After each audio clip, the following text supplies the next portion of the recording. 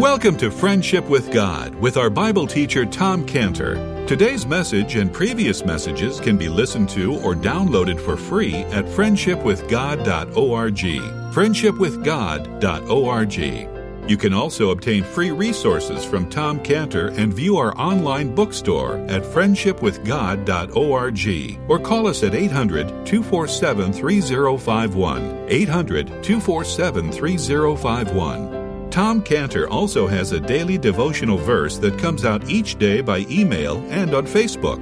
To receive this small daily devotional verse that Tom Cantor puts out, you can sign up at friendshipwithgod.org, friendshipwithgod.org, or find Tom Cantor on Facebook by searching for Tom Cantor and Friendship with God. Now, here is our Bible teacher, Tom Cantor. Let's pray. Father, thank you so much for your word. Help us now, Lord. Your name, Lord Jesus, is Wonderful Counselor. And Lord, we are your patients this morning. We've come to your office for counsel, for wonderful counsel. And so, Lord, through your word, give us the wonderful counsel we pray in Jesus' name. Amen. Hebrews 13:20. Please turn to Hebrews 13:20 as we continue here. Christian said, maybe the last message. I'm thinking, does he know something I don't know? Anyway, Hebrews chapter 13, verse 20. This is, I think, the last message. Maybe the Lord doesn't think so. But anyway, this is our message on Behold the Blood, number 11, our 11th message. Hebrews 13:20. Now the God of peace that brought again from the dead our Lord Jesus, that great shepherd of the sheep, through the blood of the everlasting covenant. Okay, so here we come. We come to our 11th message on Behold the Blood. It's taken us, we've started at the foot of Mount Sinai there when Moses was in front of all of the people and he sprinkled the altar. Then he sprinkled the people in Exodus 24:8. And he said, when it says there, Moses took the blood and sprinkled it on the people and said, behold the blood of the covenant which the Lord hath made with you concerning all these words. Behold the blood. That's been our series. Behold the blood. That blood of those animals, it spoke of the coming blood of the Lord Jesus Christ, which made great accomplishments for us. And that's what he was referring to when he died on the cross. His last words in John 19:30 was when Jesus therefore had received the vinegar, John 19:30, he said, it is finished.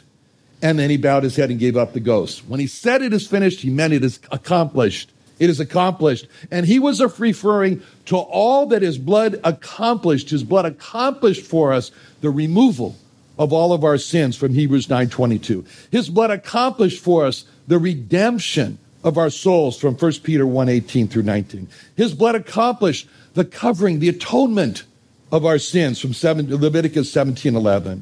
His blood accomplished our reconciliation with God. What we were just singing about, we are reconciled to God from Ephesians 2:13. His blood accomplished the cleansing of our souls from 1 John 1:17. It accomplished our peace with God. The war's over from Colossians 1:20. Our justification from Romans 5:9. The making of our robes white, wearing his robe of righteousness from Revelation 7:14. Our sanctification from Hebrews 13:12. Our overcoming, we were singing about that from Revelation 12:11. The boldness that we now have to come in before God from Hebrews 10:19. The covenant from Luke 22:20. Our protection from Exodus 12:13. That's quite a list. That's quite a list of what the Lord accomplished, what he meant when he cried out in John 19:30, it is accomplished. And now we're going to see one more of the accomplishments of the blood of the Lord. And this is from the verse here that we were reading here, where it says that the Lord, that God was brought again from the dead through the blood of the everlasting covenant. That's an accomplishment. Bringing again from the dead, or what was called the resurrection. The resurrection. His blood accomplished that. It accomplished our bringing back from the dead. And that's what we're going to see from this verse in Hebrews 13:20. So here we go. Now, first we are told who is responsible Who is responsible for this resurrection through the blood? And the answer from Hebrews 13:20 is it's the God of peace, the God of peace. What a wonderful title for God. The God of peace. What does it mean, the God of peace? Well, first of all the titles for God, and there are many of them, many titles for God, but of all of them, the God of peace is the title of hope. It brings us hope because there is the God of peace, there's great hope. And when God is called the God of peace, that means that God is the author of peace. He's the author of peace. Now, our problem is that sin destroyed peace with God. It just destroyed it. That's what happened to our first parents when they were Adam and Eve. When they sinned, their peace with God was gone. It was destroyed. Now, I want you to sort of get a picture of this. I want you just now to kind of play along with me here a little bit and just picture four persons. Four persons. Two are on one side and two persons are on the other side. And on one side, we have a person named Mercy. That's his name, Mercy, Mr. Mercy. And then also on the same side with Mercy is this person named Peace, Mr. Peace.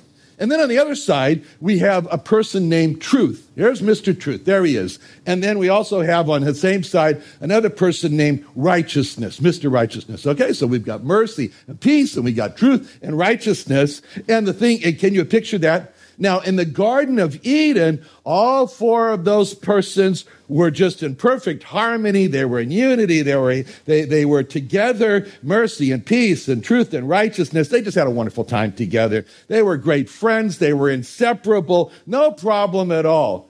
Then, when Adam and Eve sinned, there was a great division. And after Adam and Eve sinned, what happened? Immediately, truth starts to speak, and truth says, I'm out of here.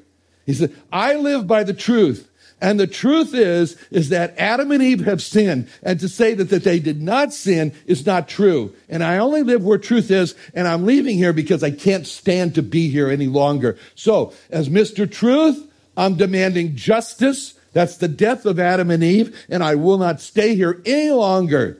And then what happened? Truth got up, and he turned his back, and he walked away.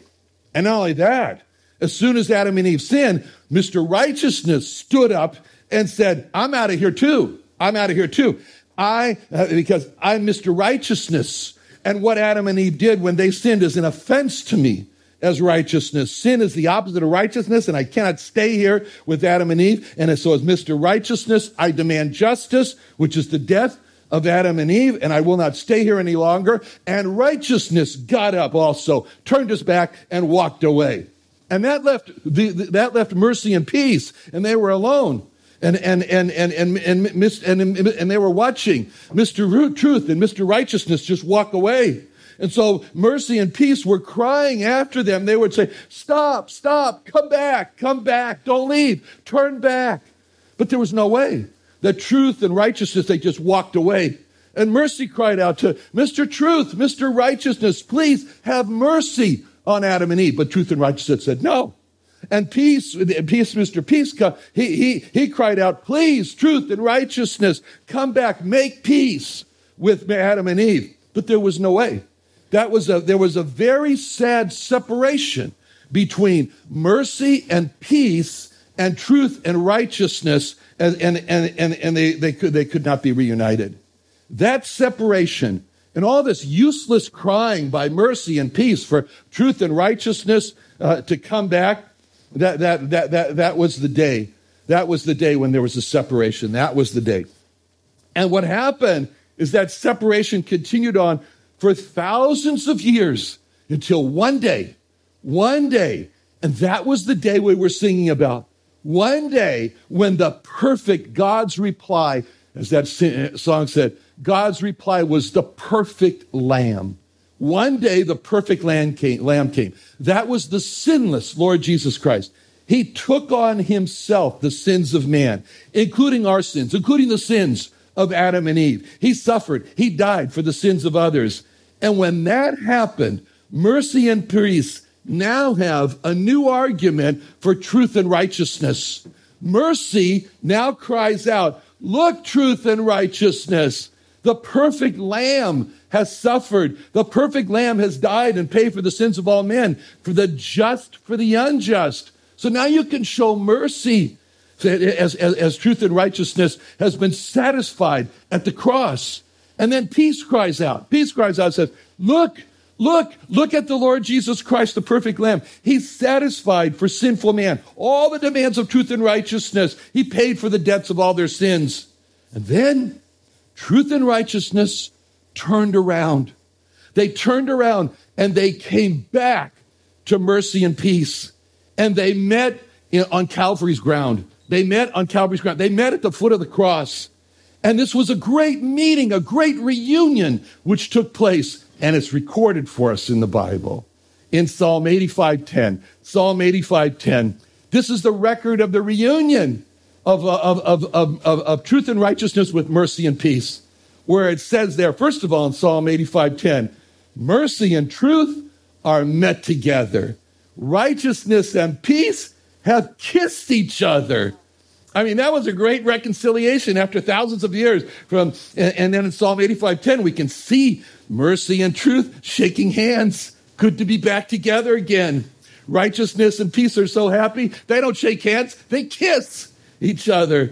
That was all because of the cross. The cross did that. Righteousness and peace could kiss each other. The cross happened all because of God having the title in Hebrews 13:20 of the God of peace. He's responsible. Who's responsible for this reconciliation? It's God. You know, I remember after I got married I did the unforgivable sin. I married a Gentile. Oh, how terrible. But that's what I did. I married a Gentile, and that was the end with my marriage. Not with my marriage, it was the end with my family. It was my family. It wasn't me receiving Christ. It was me marrying a Gentile. And they just cut me off because you can't do that where I come from. My side of the railroad tracks, you can't do that. So anyway, and I was pretty mad. I was pretty mad at my family, and I said, well, okay, fine. I'll just, I'll go enroll in the University of Goyism, in the University of Gentilism, and I'll become a Gentile. That's fine. And that was my attitude. And they walked away. I said, fine, I walk away too. But my wife said, oh no. My wife said, I married into a Jewish family, and into a Jewish family I will be.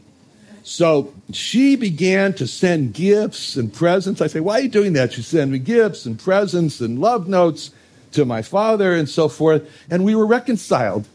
And then what happened is that after we were reconciled, my father, when we all used to get together, my father used to say, we're reconciled today. And he would point at me and say, not because of you, but because of her. You know what happened? Mercy and truth getting together, peace and righteousness. They could say, we're reconciled because of him, because of the Lord Jesus, because of the God of peace. That was all because of the God of peace. He was the one responsible. Now, the Bible tells us what it means when God is called the God of peace. It's very wonderful. Because by calling the God of peace, we are saying that God is with us. God of peace is responsible for the Emmanuel, God with us. That's what it says in Philippians 4:9. Philippians 4:9 says the God of peace shall be with you. The God of peace means that there is going to be a bruising of Satan. A bruising of Satan. That's given to us in Romans 16:20. Romans 16:20, which says, the God of peace shall bruise Satan under your feet shortly. By calling him the God of peace, it means to remove confusion from us. To remove confusion. It says that in 1 Corinthians 14:33. 1 Corinthians 14:33. God is not the author of confusion, but of peace. The God of peace is responsible for sanctifying us, separating us from this terrible, sinful world. It says that in 1 Thessalonians 5:23. 1 Thessalonians 5:23. The very God of peace sanctify you wholly. And not only that, but as the God of peace, he gives peace. He is the peace giver, according to 2 Thessalonians 3:16. 2 Thessalonians 3:16. Now the Lord of peace himself give you peace, always, by all means. And this is the peace that the Lord Jesus spoke about in John 14:27. In John 14:27, the Lord Jesus said, peace I leave with you. My peace I give unto you. Not as the world giveth, give I unto you. Let not your heart be troubled. This is a special peace that the Lord Jesus calls my peace. My peace. It's not as the world gives. What's the peace of the world? The peace of the world, peace from the world, comes when there is wealth when there is wealth, as it says in Psalm 52:7. Look at how much money I got. In Psalm 52:7, this is the man that made not God his strength, but trusted in the abundance of his riches. That's the world's peace, when there's wealth. The world's peace is when there is family together. That's what it says in Psalm 17:14. Psalm 17:14, it says, from men of the world, which have their portion in this life, and then it says they are full of children. And then peace the world's peace comes when the Christian was talking about giving an inheritance, leaving it. The world has peace when they say, I've got a big inheritance, I'm going to pass it on, I'm at peace now. That's what it says also in Psalm 17:14. Psalm 17:14, they leave the rest of their substance to their babes. They leave the rest of their substance to their babe. Peace in this world is all about, how do you feel right now? How do you feel now? You feel good now? It's the present satisfaction. Again, Psalm 17:14 says they have their portion in this life. They have their portion in this life. Sometimes peace of this world also comes from planning for the future, visualizing the future. For example, that's what the rich man did in Luke 12:18. Luke 12:18, when he said, this will I do.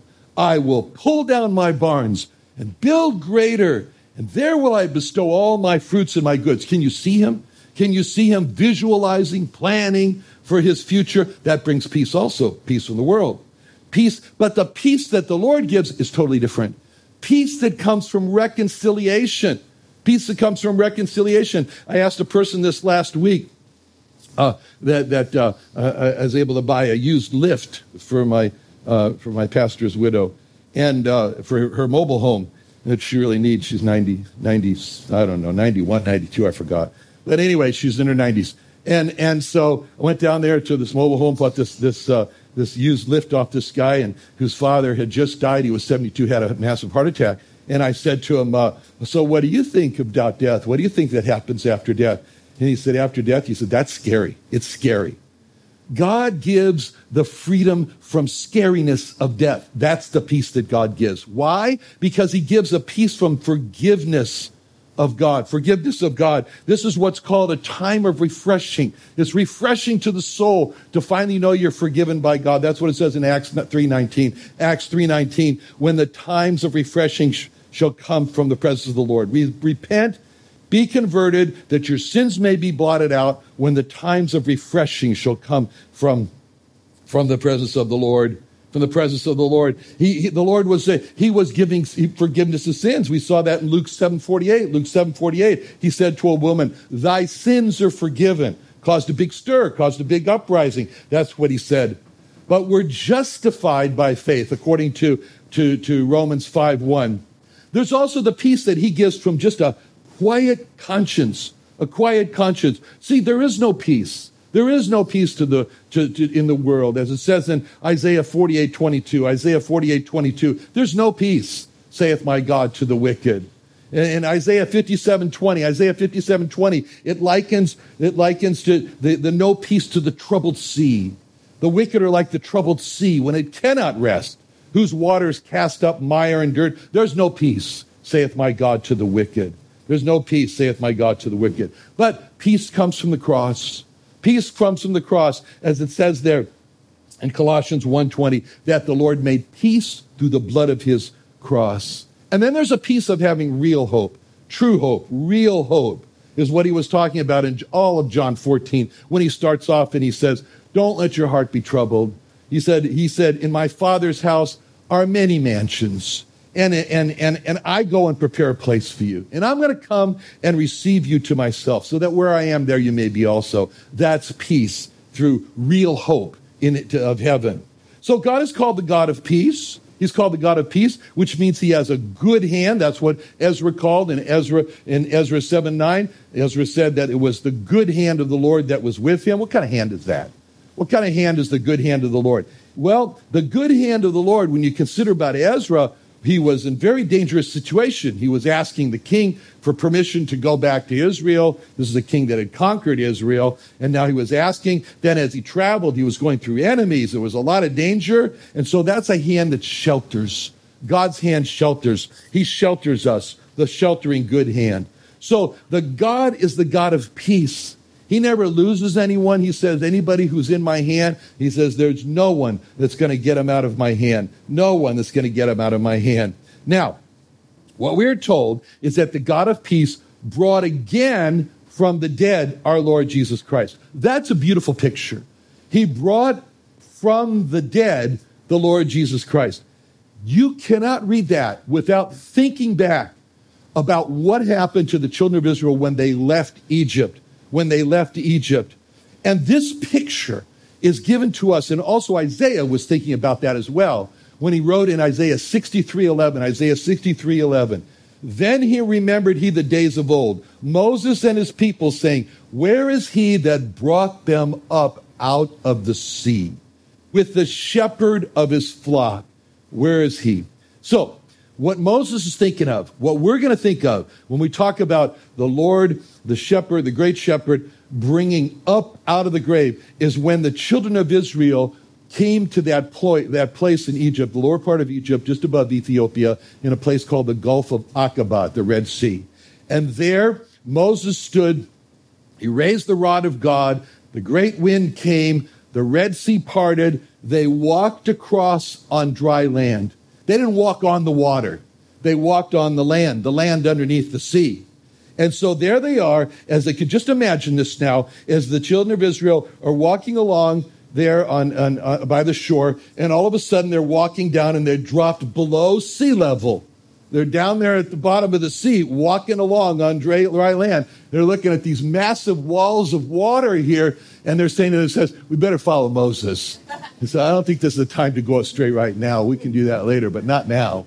And so they're walking across there, and they're saying, stay close to Moses. Look at Moses. Stay close. Don't let him lead you up. Let him lead you out. Let him lead you. See? And here's this, and this is the picture. It's the picture of going down and then up and out, up and out. See, this is what that's all about in that picture, is going down and up and out, up and out. And the Lord Jesus went down into death and then up and out of death in the resurrection. And when you think of the children of Israel following Moses into the Red Sea and then up and out of the Red Sea, that's a picture of baptism. That's a picture of baptism, because it says in Colossians 2:12, we are buried with him in baptism, wherein also ye are risen with him. We are buried, going down into the Red Sea, then up and out, we are risen with him. That means when Moses led the people down into the sea, that was a picture of death, or being baptized into death. And then when Moses led the people up and out of the Red Sea, that was a picture of rising from the dead, or coming out of the waters of baptism, the resurrection. And that's what it says in 1 Corinthians 10:2. 1 Corinthians 10:2 says, they were all baptized unto Moses in the sea.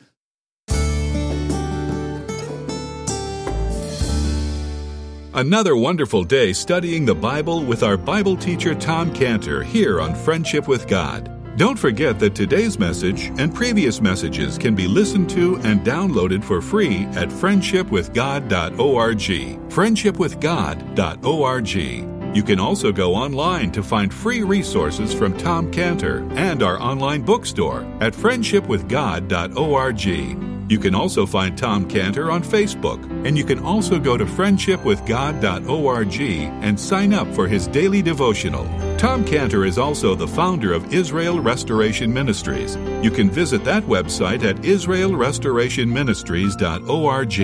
You can write to Tom Cantor at P.O. Box 711330, P.O. Box 711330, Santee, California. Santee, California 92071. Or email Tom Cantor at tomcantor@friendshipwithgod.org. Tom Cantor at friendshipwithgod.org. Or for more information about Tom Cantor and Friendship with God and Israel Restoration Ministries, call us at 800-247-3051. Reach Israel.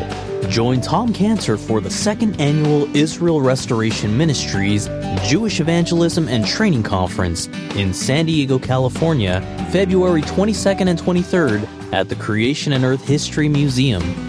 Early bird registration, only $99, includes a 2-day conference pass, meals, teaching, Creation Museum and Tabernacle admission, plus over $150 worth of equipping resources. Come hear Tom Cantor, Dr. Michael Brown, Dan Sered, and more on how we can reach the lost in America and Israel on February 22nd and 23rd. Call 619-599-1104, 619-599-1104, or sign up at reachisrael.com. That's reachisrael.com. What are you doing Sunday nights? Join Friendship with God radio Bible teacher Tom Cantor of the Friendship with God Fellowship Church every Sunday night at 5:30 p.m. at the Creation and Earth History Museum in Santee, California. Watch and listen live around the world to Tom Cantor Sunday evening on YouTube.com by searching for the Friendship with God Fellowship or by going to our homepage at friendshipwithgod.org.